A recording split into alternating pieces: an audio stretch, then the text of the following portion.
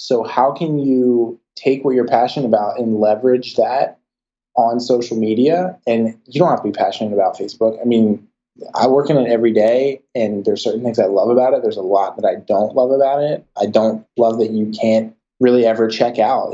It's like 24/7. It's hard. You have to just put your phone away or like be somewhere where there's no Wi-Fi. But I think if you take your passion and try to figure out how you can apply it into these platforms, it can be really valuable. I want to be my current self from this point forward. I want to learn how to play piano. Working with human beings, drinking wine in the middle of the day. I want to be a fire truck driver. I'm going to be the next greatest painter. Just kind of work with kids, getting them ahead in life. I want to be a welder. I want to be a beach bum. I want to be a baseball player. Brewmaster. A winemaker. Professional snuggler. Let me mention those sweet, hot lavender baths and writing in the evening.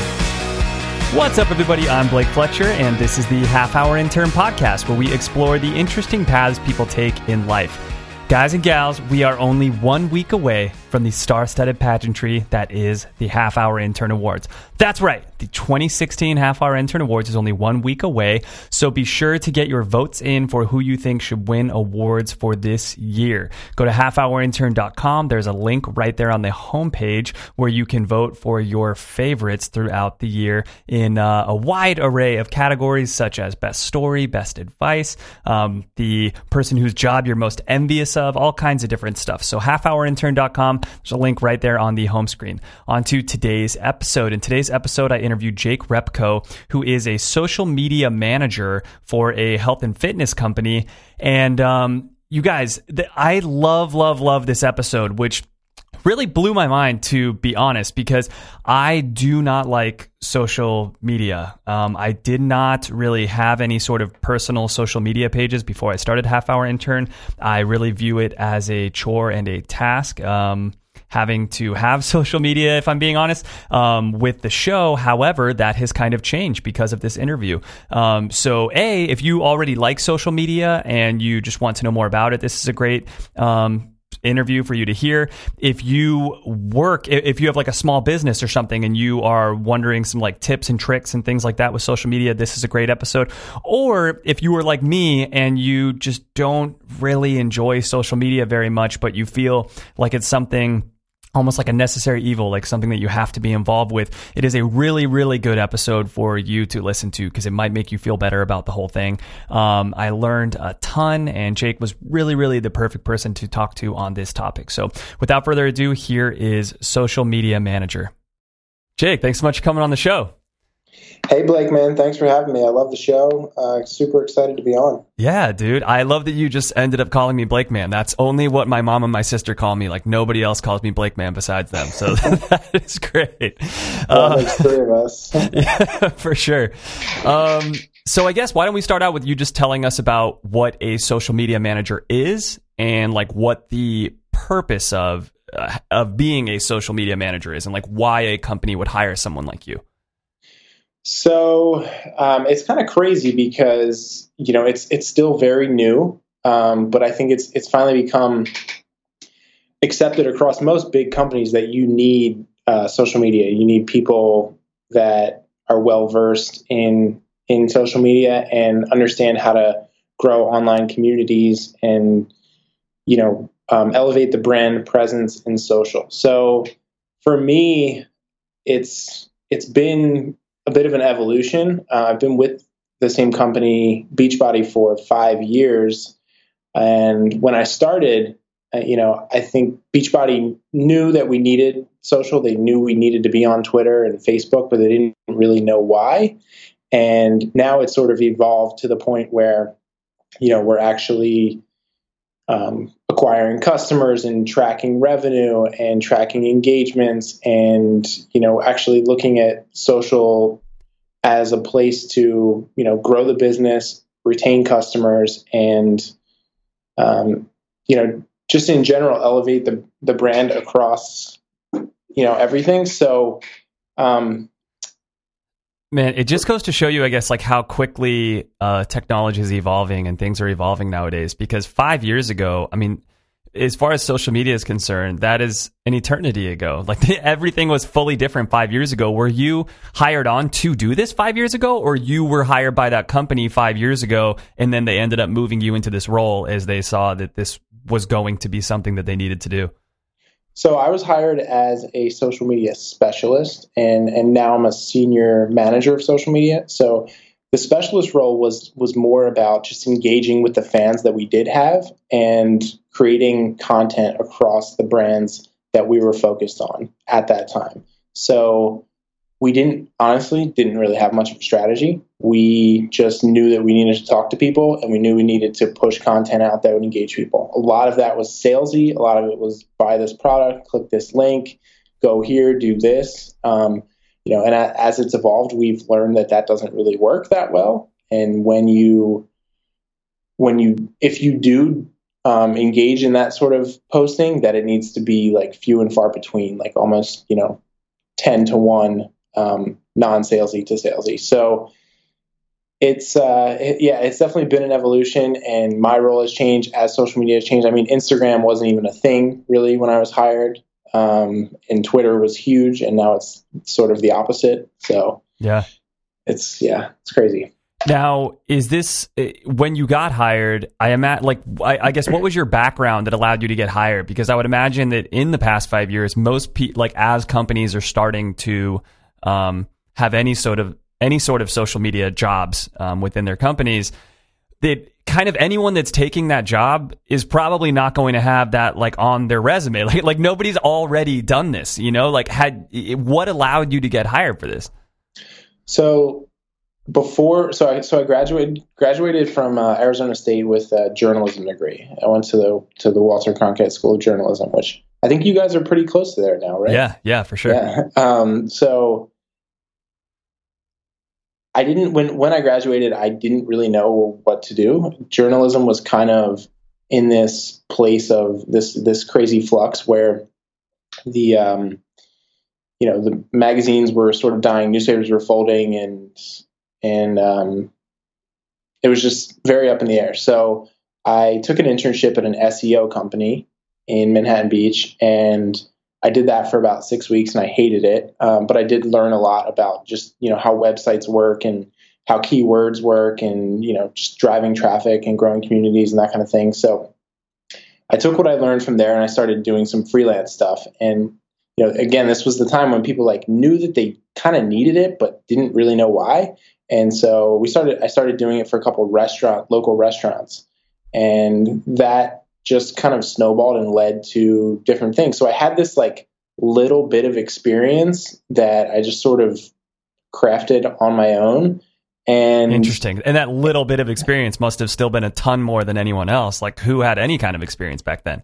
Exactly. It was enough. I mean, it was enough that I could talk about it. And it's funny because I've hired now probably at least 7 or 8 people into social media, a lot of them right out of school, and they sort of say this, it's sort of the same thing. What's your experience? Well, it's I haven't really done this, or I've done it as an internship, or I was in charge of, responding to people on Twitter. And it's well, if you get the way that the platforms work and the way that the way technology works, we can teach you the rest. And so that's sort of enough to at least get your foot in the door. Yeah, you can teach the more technical side of things. That's interesting about you hiring people. So when you're hiring people, I imagine a key thing is looking through their own social media and seeing, I guess how engaged they are on social media and how much they care about social media and the types of posts they make, and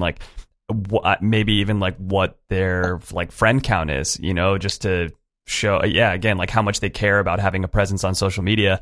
Absolutely. Do those things go into hiring people? Absolutely.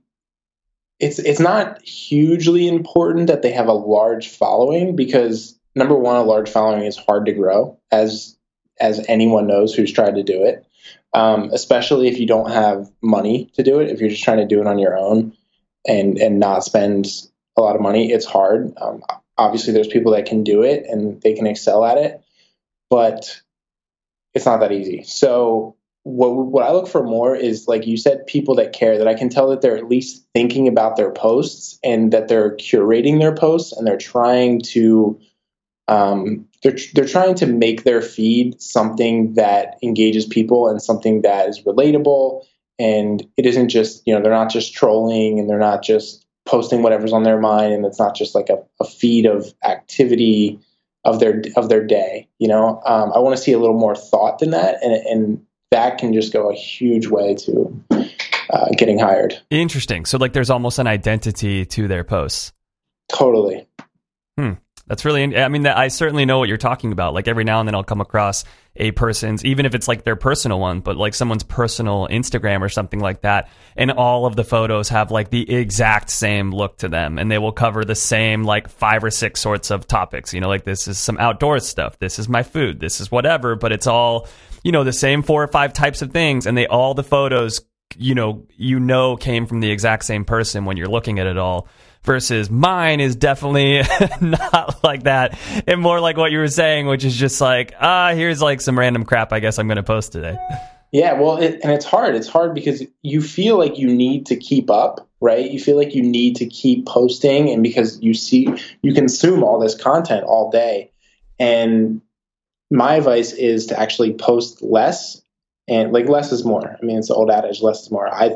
On my personal Instagram, I only have like 3,000 followers or something like that, or I think it might be close to 4.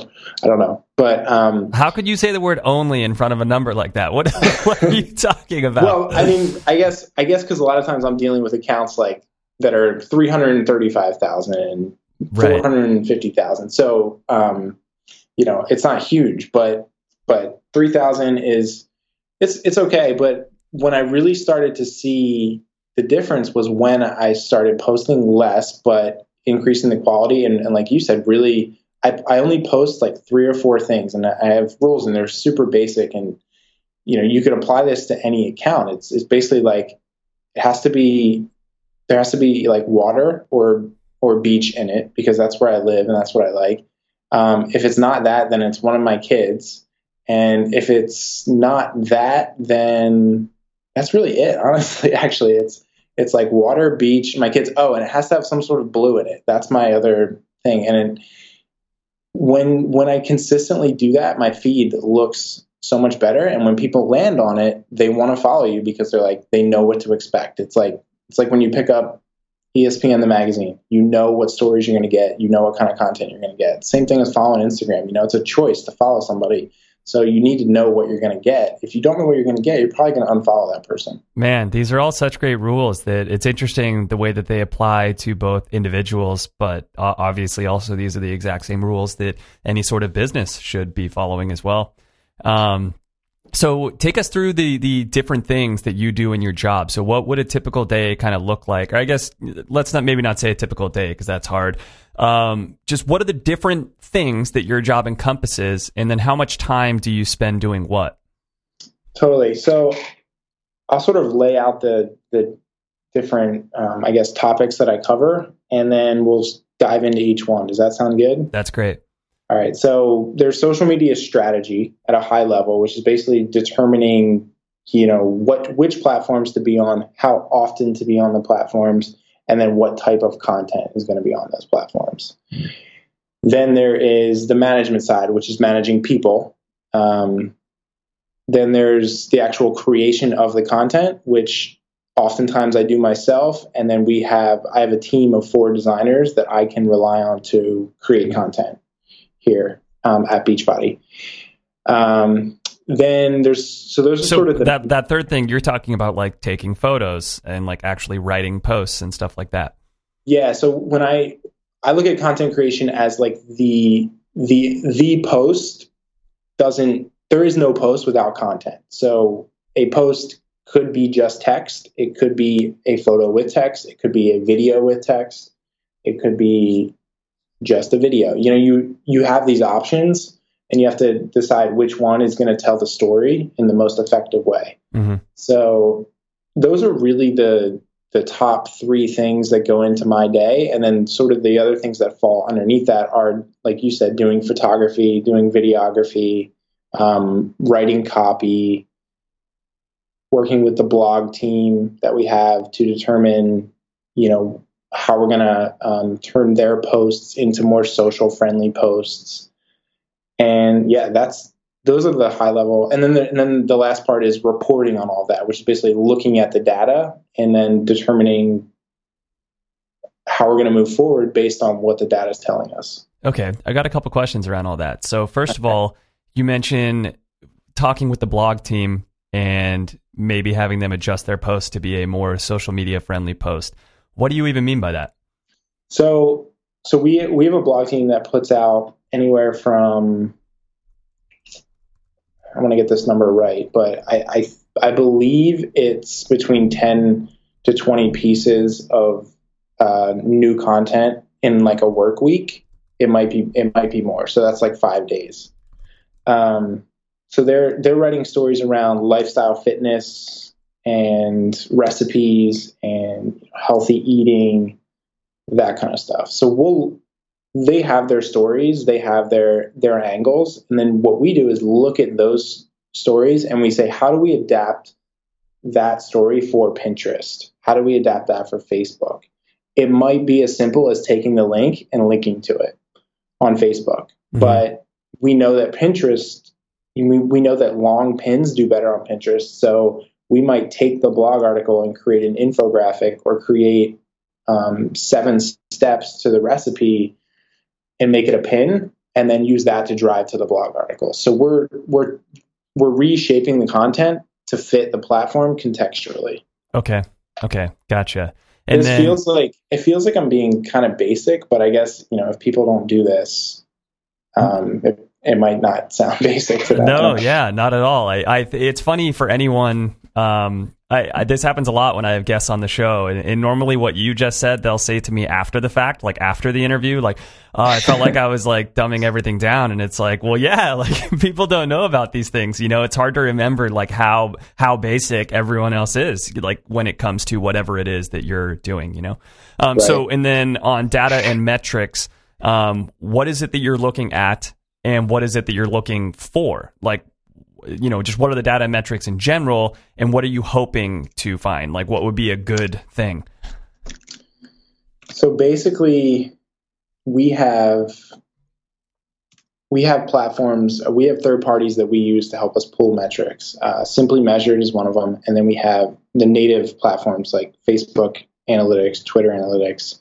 Instagram is getting better with their reporting, and what we're looking at a high level is how many new fans and followers we're getting across each platform.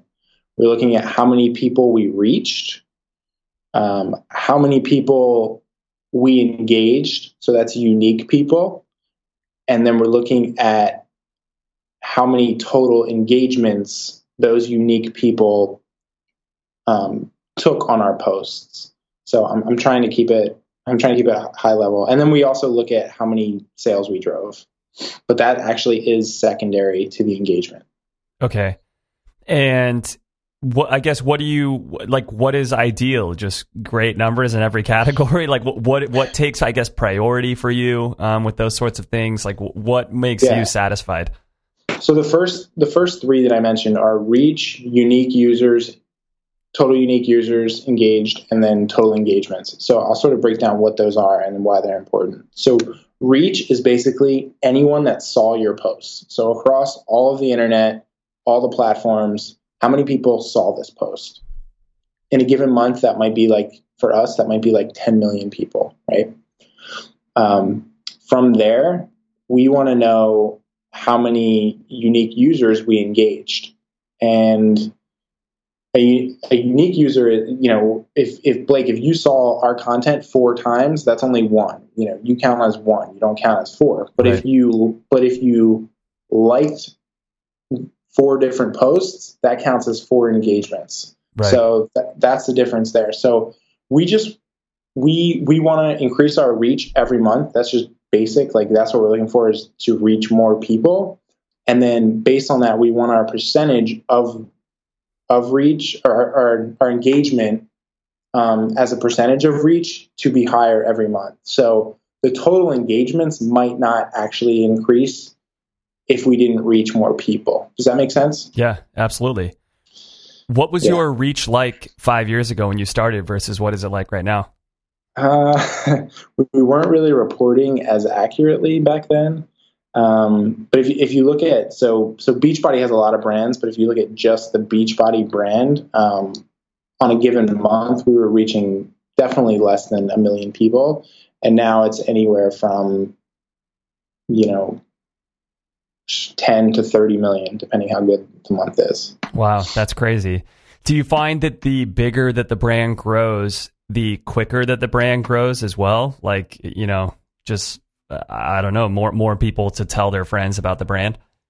There's definitely a snowball effect to it. It's hard to really like nail that down exactly, like, on a chart. I've never looked at it on a chart like that, but it definitely helps, and what really helps, especially on Facebook, is spending money, because that's when you're reaching new people. There's sort of this, like, I'm speaking about Facebook now, but there's sort of this, like, you're inside of the bubble. Like, Blake, you're posting your stuff on your personal feed, and at some point you've saturated that feed, that even if I'm sharing it and 3 of your other friends are sharing it, they only have so many friends. So you sort of hit that end critical mass there. And then when you start spending money, you start reaching outside of that bubble, and you can reach new people. And if they like your content, they're going to share it. And that's basically like free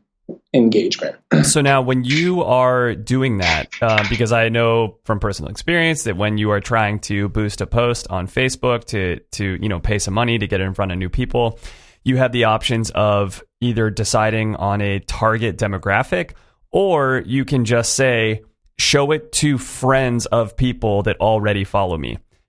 Which do you think is better and why?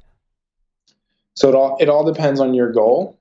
We could have a whole show probably on just the paid portion of just Facebook. So this could get a little in the weeds, but it really depends on your goal. So oftentimes we will do it depends on your goal and the piece of content that you've created or that you're boosting. So oftentimes we will do the boost to page and friends, because we know that these people already like the content that we've created. That's why they like our page. And we know that they're potentially a customer, potentially a valuable customer. So when we create a new product, or we have for your example, I'm trying to kind of relate it to someone else. Like, for your example, when you have a new show, that people already consume some of the shows that you've put out. So chances are they're more interested in the next show than a totally random person, and they're a valuable part of your business. So you want to keep them around. And Facebook, as most people know, has an algorithm that suppresses reach because they want you to pay for it. So even people that like your page might not be seeing your content for, weeks or months at a time. And by spending a little bit of money just to re-engage them can actually go a long way. Yeah, for sure. Well, plus the friend thing. And I think for both of our brands, that makes a lot of sense. Sharing it to a friend of theirs, because now let's say, like, for something that you guys are doing, let's say you guys put out a recipe or something. It's like, well, now maybe both of the friends try to make the recipe and then they talk about it. Or maybe both of the friends already have been trying to get each other to go to the gym more often or something like that. So now this fitness thing is like, oh yeah, it's just like those things relate, like when friends get to talk about it. So yeah, that definitely makes sense to me. Totally.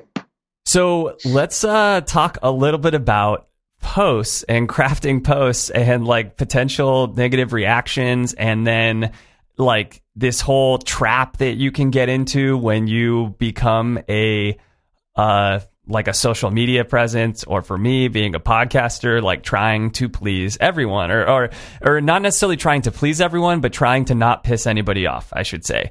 Which you realize how unbelievably difficult that is. Like, people are so fickle, and it's like, it's so hard to somehow not piss people off. Like, I see, I'm on your guys' Facebook right now, and you guys put together these awesome recipes about that are like goat meat recipes, and there is like 8 people that put an angry face to the goat the recipes with goat meat, and it's like, I guarantee you probably all 8 of those people are just like really hardcore vegetarians or vegans, and it's like, how dare you kill an animal or whatever. And it's like, dude, like, we're just trying to help out people that are okay with eating goats, like have some cool new recipes in their bag, you know.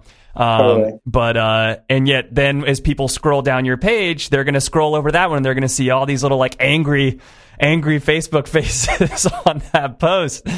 Like, I guess talk about what that's like for you, because I mean, I only make a couple of posts a week, and I do a couple of episodes a week. You guys are doing, it looks like what, like 5 posts a day or something like that, more than that. What is it like trying to curate content that is not going to make people mad? Or do you even care about that anymore? You just, is that something you used to care about and nowadays you're just like, forget it? So it's sort of a 2-part answer. We are creating anywhere from 5 to 10 posts. Like 10 is probably the max on a very busy day if we have a lot going on. And yeah, 90% of the time, at least one of those posts, if not more, is going to have some sort of negative reaction. And we want to engage with that person. So we don't like to ignore people. It does happen just because there's so much content going out that we can't talk to everybody, but we do want to engage people. And even if they have a different opinion than us, we want to sort of figure out why and talk to them and, you know, explain with as much facts as we can our side. We don't, you know, you don't want to get into a back and forth. You don't want to get into a debate about it. You know, a lot of people have strong convictions, and that's okay. That's on the smaller scale. On the larger scale, I'll give you a good example of a story that we put out, I want to say last June. I'm looking at it now. So it's actually on my Medium account. If you really want to read the whole story, it's medium.com/@JakeRepko. And the story is called Want Attention, Don't Play in the Middle. So I'm actually of the mind that if nobody is reacting to you very positively or very negatively, that it's actually a bad thing, because there's so much content out there that if you're not standing out one way or the other, that you're basically being ignored and people don't care about you. And that's, to me, that's the worst place to be. So I was at this fitness event as part of my job for Beachbody, and there was an overweight girl in the back. And I mean, she was significantly overweight, and she was crushing the workout on the beach. This workout was hard. Like, I couldn't even do it full bore. And this girl she showed up, she crushed the workout, and she was awesome. So I pulled out my phone and I took like 15 seconds of video of her. And I debated whether or not I was going to post it, because I knew, it's like, just because I've done this and have posted for a while, I knew exactly what was going to happen. I knew there was going to be a strong reaction. I knew there was going to be a lot of people that were motivated by it. And then I knew there was going to be people that were going to think that I was singling her out and sort of trying to shine the spotlight on her, and which I was, but in a good way. So we debated back and forth, talked to some people, but within, you know, an hour we had the post up, and the caption was, "She didn't have to show up today, but she did." And so in this article, you can see all the links. There's links to the actual post that's still up. All the comments are there. I mean, this post got, I'm clicking on it now.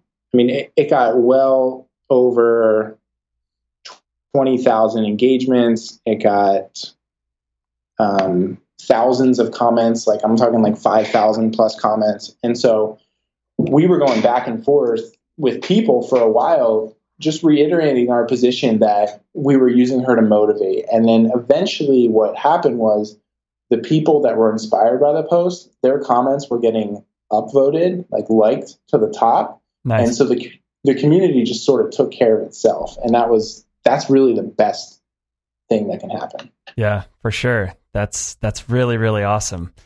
And yeah, I guess if you're afraid of that, or if you're afraid to, especially, I love that you engage back with people. If you're afraid to engage back with people on the negativity, then I feel like, yeah, the whole comment stream could just get even more out of control. Yeah, you have to pick your spots, like I said, like oftentimes the community just sort of works itself out, and people are going to disagree with each other, and that's okay. And then you sort of let that happen, and then that might be the time to come in. Or, you might want to come in early, and, when you put out a post, like, you may not see all the potential ways that people would react to it. And you're thinking, like, I was thinking of this one way. I'm like, this is motivating, this is uplifting, this is inspiring, but not everyone shares the same worldview as me. I think people don't realize that, like, it's actual humans posting these things on these brands, and, we don't always agree. Yeah, for sure. I forget who it is. It actually might be Wayne Dyer, or maybe it's a comedian. I don't know, but he talks about, like, how it seems like there are these people that go through their entire life and they're just looking for and, like, waiting for things to offend them in some way, and it's just like, what's the next thing that I can be offended by? Like, the idea that you're showing somebody do something good, that anybody could be offended by that in any way, is unthinkable, but like you said, I mean, this is the world that we live in. Like, people will find a way to get offended by absolutely anything. There's never just like maybe difference of opinion, or even, like, it makes more sense, I guess, why vegetarians or people who are really hardcore, like vegetarians or vegans, will get angry about the goat meat stuff.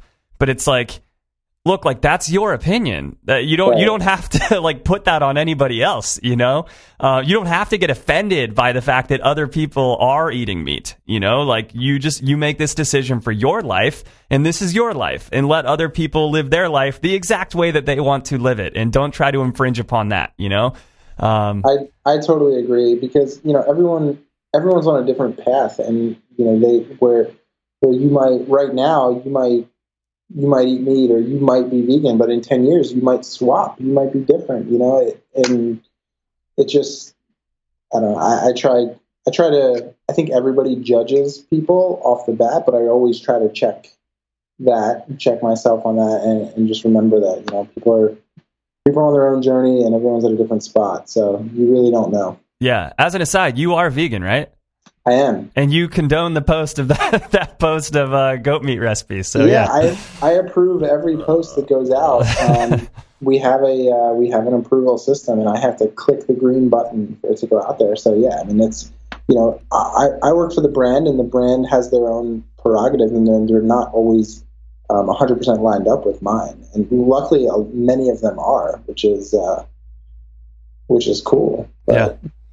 So what seems to be a good number of posts? How often, like throughout a day, or how often throughout the week? And do whatever your recommendations are, would those vary depending on the type of business or the type of service? Because it's interesting. Earlier, when talking about, like, personal or maybe even business related, you were saying kind of like, I seem to think that less is more. Like, simple is better.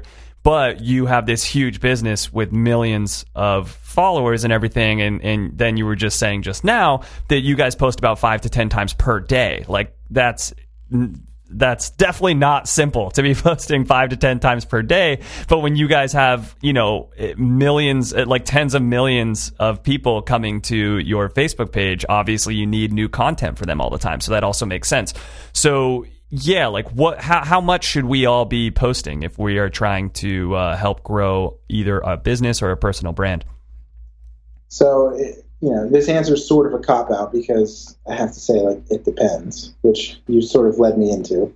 But I would be contradicting myself if I didn't say that it depends, because it really does. It depends on your goals. It depends where you're at in your business. It depends what kind of business you run.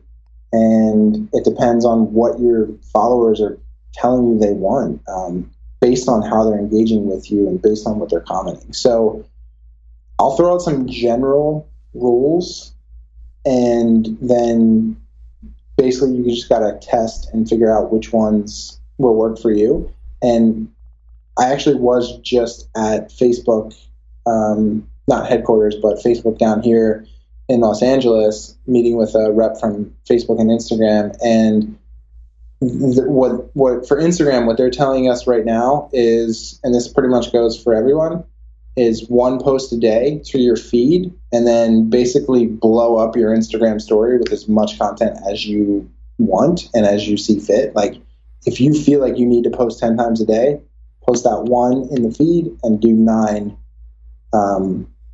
posts to your story.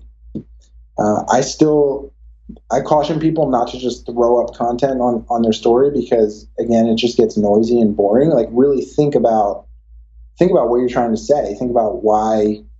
I always tell my my team to ask this question to themselves before they write copy, before they schedule anything, is like, who is going to care about this post and why should they care?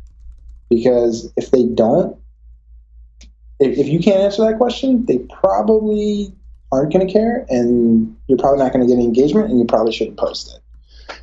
And it also, by asking that question, it also leads you, it makes you more critical of the content you're posting. And so the content might be good, the photo might be good, but the caption is not going to engage them. So maybe it needs to be a new caption and with the same photo, or vice versa. But I'm sort of getting off track a little bit, so I'm going to bring it back.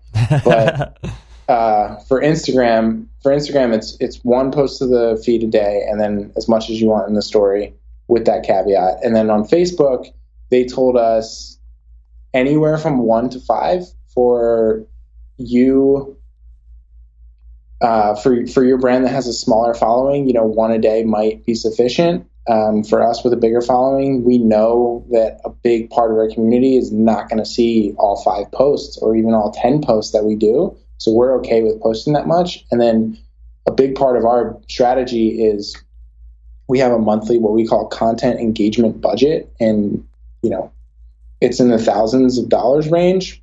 Even if you're running a small business, it could just be in the hundreds or even less than that. But basically the sole purpose is to engage your community and or new people, not about driving sales, not about driving anything specific other than engagements. And what we do is we take those 10 posts that we put out, or 5 to 10 posts, and we look at which ones are performing the best, because the community is telling us. I mean, the data is right there in front of you. And then we'll put an extra $100 behind that post or $500 behind that post, because we know it's already doing well. Right.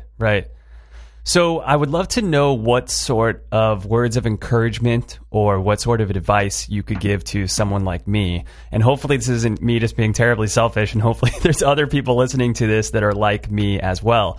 Because a lot of the advice that you just gave was kind of like, okay, if you're really wanting to be posting 5 times a day, maybe scale it back a little bit.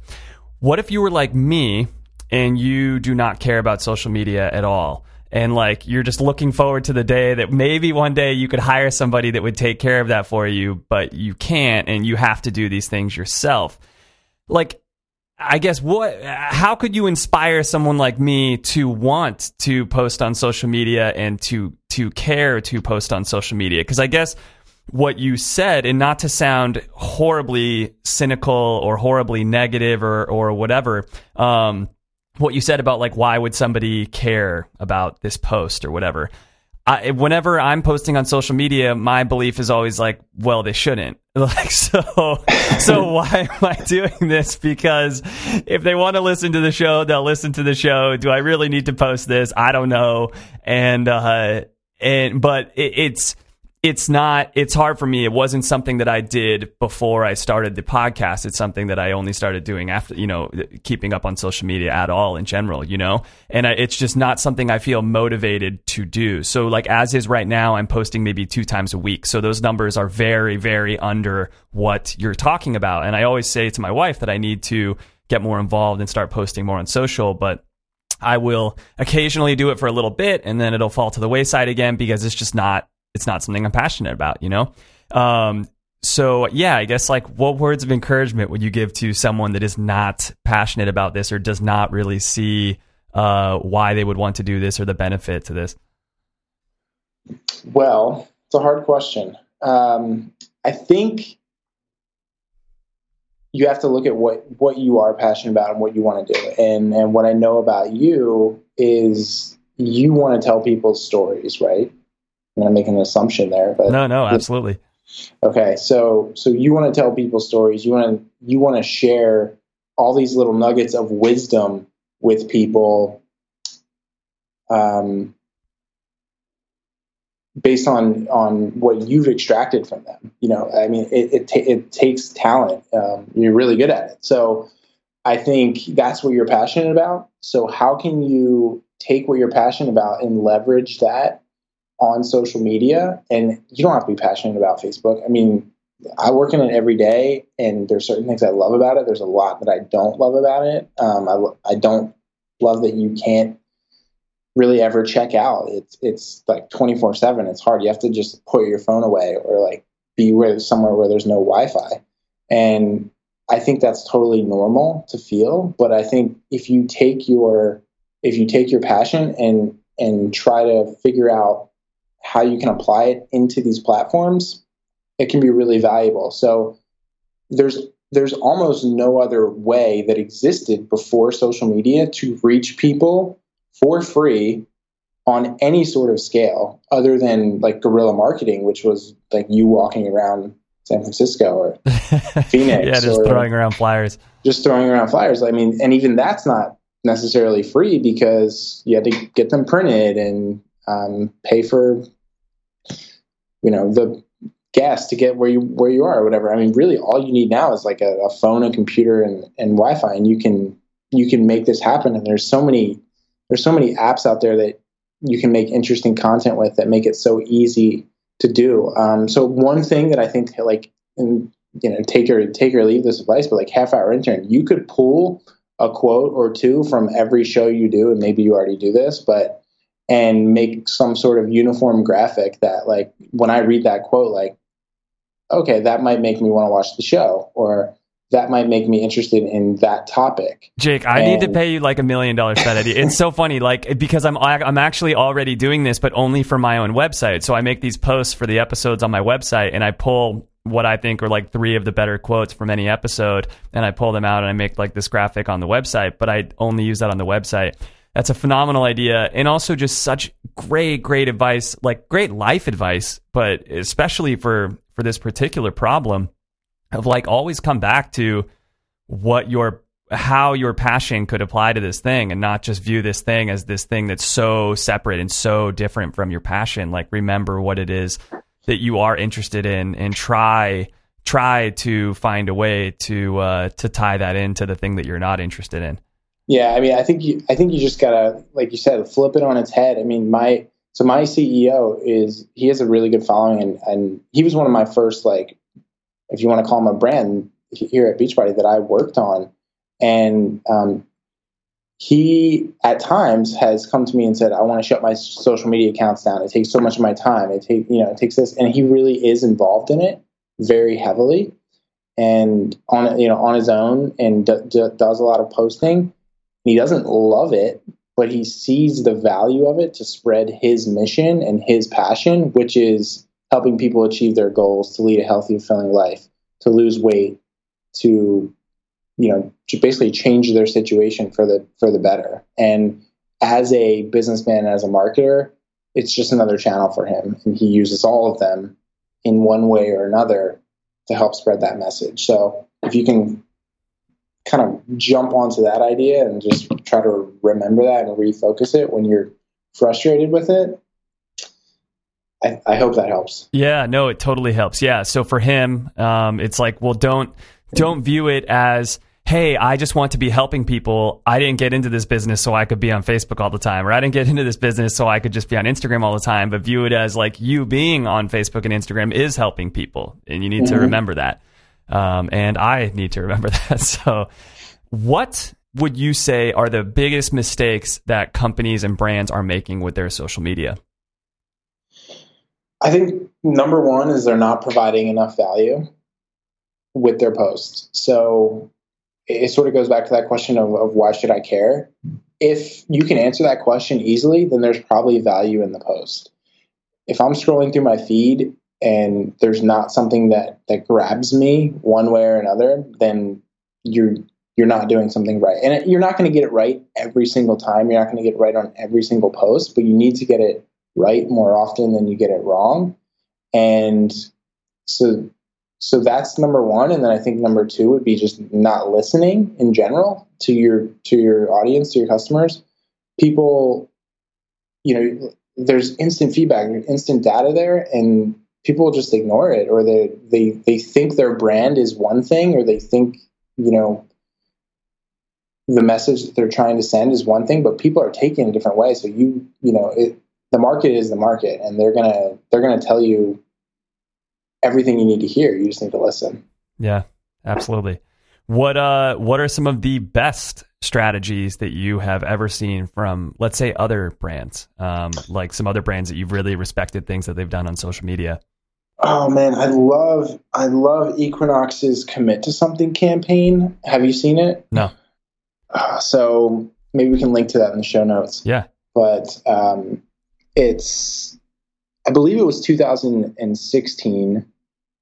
So basically almost 1 year ago, for New Year's Eve, their whole idea was to get you to commit to something. And really they wanted you to commit to Equinox, but they used imagery that was provocative and different, and it does fit with the Equinox brand very well. And what I loved about it is that it was subtle. It was subtle but powerful. And I think a lot of brands don't understand that, and it's really not that easy to do. They don't understand that subtlety can go a long way, and that social media can be a great place to do branding, like the Dos Equis campaign. I know they started on TV, but they've adapted. This is one of the best things I've seen. So the Most Interesting Man, the new Most Interesting Man campaign, they make it for TV, but what they did that was so brilliant for social media was they put the same ad on TV, but they anticipated the questions that people were going to ask. I mean, they probably had, I don't know this for sure, but they probably had dozens of questions that they knew people were going to ask, like, where is he from?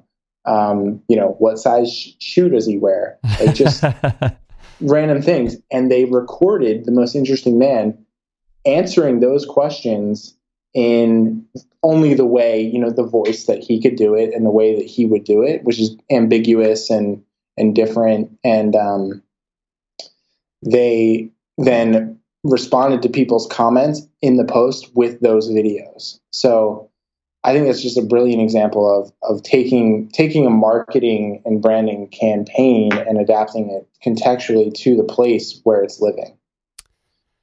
Man, absolutely. And great example with the Equinox one as well. I think, like earlier you were talking about not always having your posts be selling something. I think that what a lot of people would do if, let's say, you were Equinox as a gym, you would say, like, the campaign will be called Commit to Fitness, and there'd be all these different things about fitness. And it's like, okay, well, we're not really directly selling them, because we're not going to say commit to Equinox. We're not going to say commit to going to the gym. We might even just show a picture of someone like running in a park or running by the beach. Like, that doesn't equate to them buying anything from us. But to take it even a step back from that and just saying, like, commit to something, and then, opening up like you said, the fact that you could have so many different evocative images from commit to something and not having them all be fitness related images. Man, just so smart.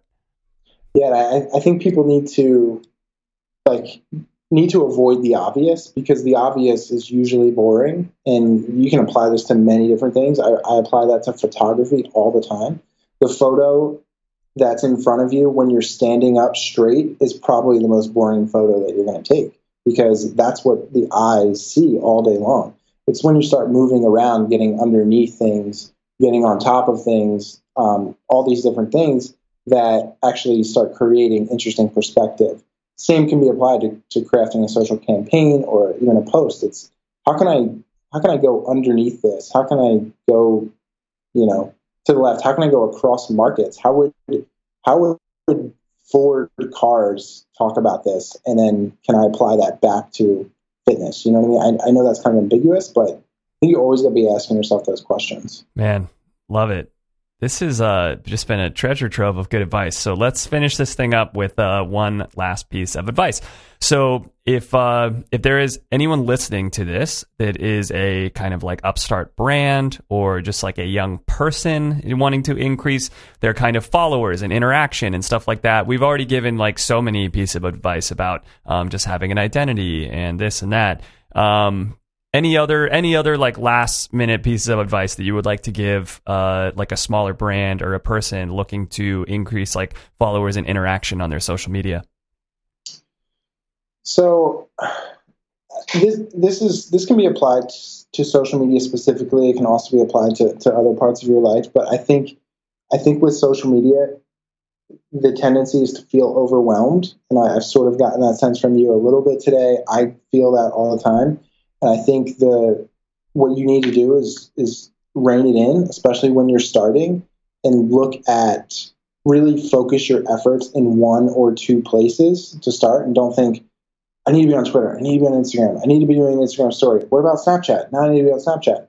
How about let's get good at one of them, then maybe we'll get good at 2 or 3 of them. And so I think people will spend all day there, like checking off this to-do list, this long to-do list. Like, yeah, post it on Twitter, post it on Instagram, post it on Facebook, post it on Pinterest, did a Snapchat story, got the blog up, did all these things. And so your day is full, but wasn't successful. Right. And then that probably is a path to leading to even more resentment of social media because the results won't be that great. And you're like, dude, I'm spending all this freaking time and my results aren't even that and I don't even really want to be doing this. So why am I doing it? Totally. Especially with one person, like when you're basically by yourself, or, you might have a friend that's sort of helping you on the side, or even if it's just 2 of you, a startup trying to start this company, like you literally just can't do it all. And if you can do it all for a short period of time, you're going to burn out, and that's not going to last. So you can start being everywhere when you have a bigger company, when you have, more money. But in the beginning, I don't think it's worth it. I don't think it's sustainable, and you're probably gonna fail more than you succeed. So, man, great advice there, Jake. This has honestly been one of my favorite interviews I've done recently. There's been like so much amazing advice throughout this entire interview.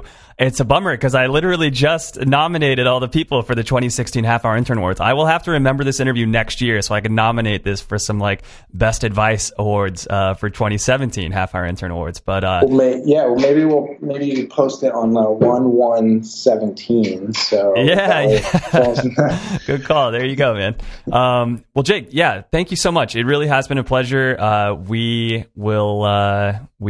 So please tell us the name of the company that you work for again, just in case we want to check that out and check out your social media strategies. So I work for Beachbody, and that's facebook.com/Beachbody, Instagram.com/Beachbody are our 2 main platforms. So you can go check those out. And then your personal stuff as well, so people can see the kind of like stylistic things you were talking about. Yeah, I'm at my personal website is jakerep.com. So JAKEREP.com. And then on Instagram, I'm at H3J2. So that's Instagram is definitely, more photography related and doesn't really apply to what I do with social, but stuff on the website, there's photography, there's social media advice, and just a little bit more about me in general. Cool. We'll get links up to all that on the Half Hour Intern site. Thanks so much for coming on the show, Jake. Thanks for having me, man. Hey everyone, it's Blake. I hope you all enjoyed the episode. Do not forget, it is voting time for the 2016 Half Hour Intern Awards. So head on over to halfhourintern.com, and there is a link right there on the front of the homepage to submit your own votes for who you think should be winning awards for the 2016 Half Hour Intern Awards. So go to halfhourintern.com, click the link right there on the front, and submit all of your votes. It's not an all or nothing type thing. If there are certain episodes that you didn't hear or categories that you don't feel comfortable voting for, that's all good. Just vote for the ones that you do know about, that you feel comfortable voting for, and be sure to write in your favorite episode of the entire year as well. Thanks so much for listening, you guys.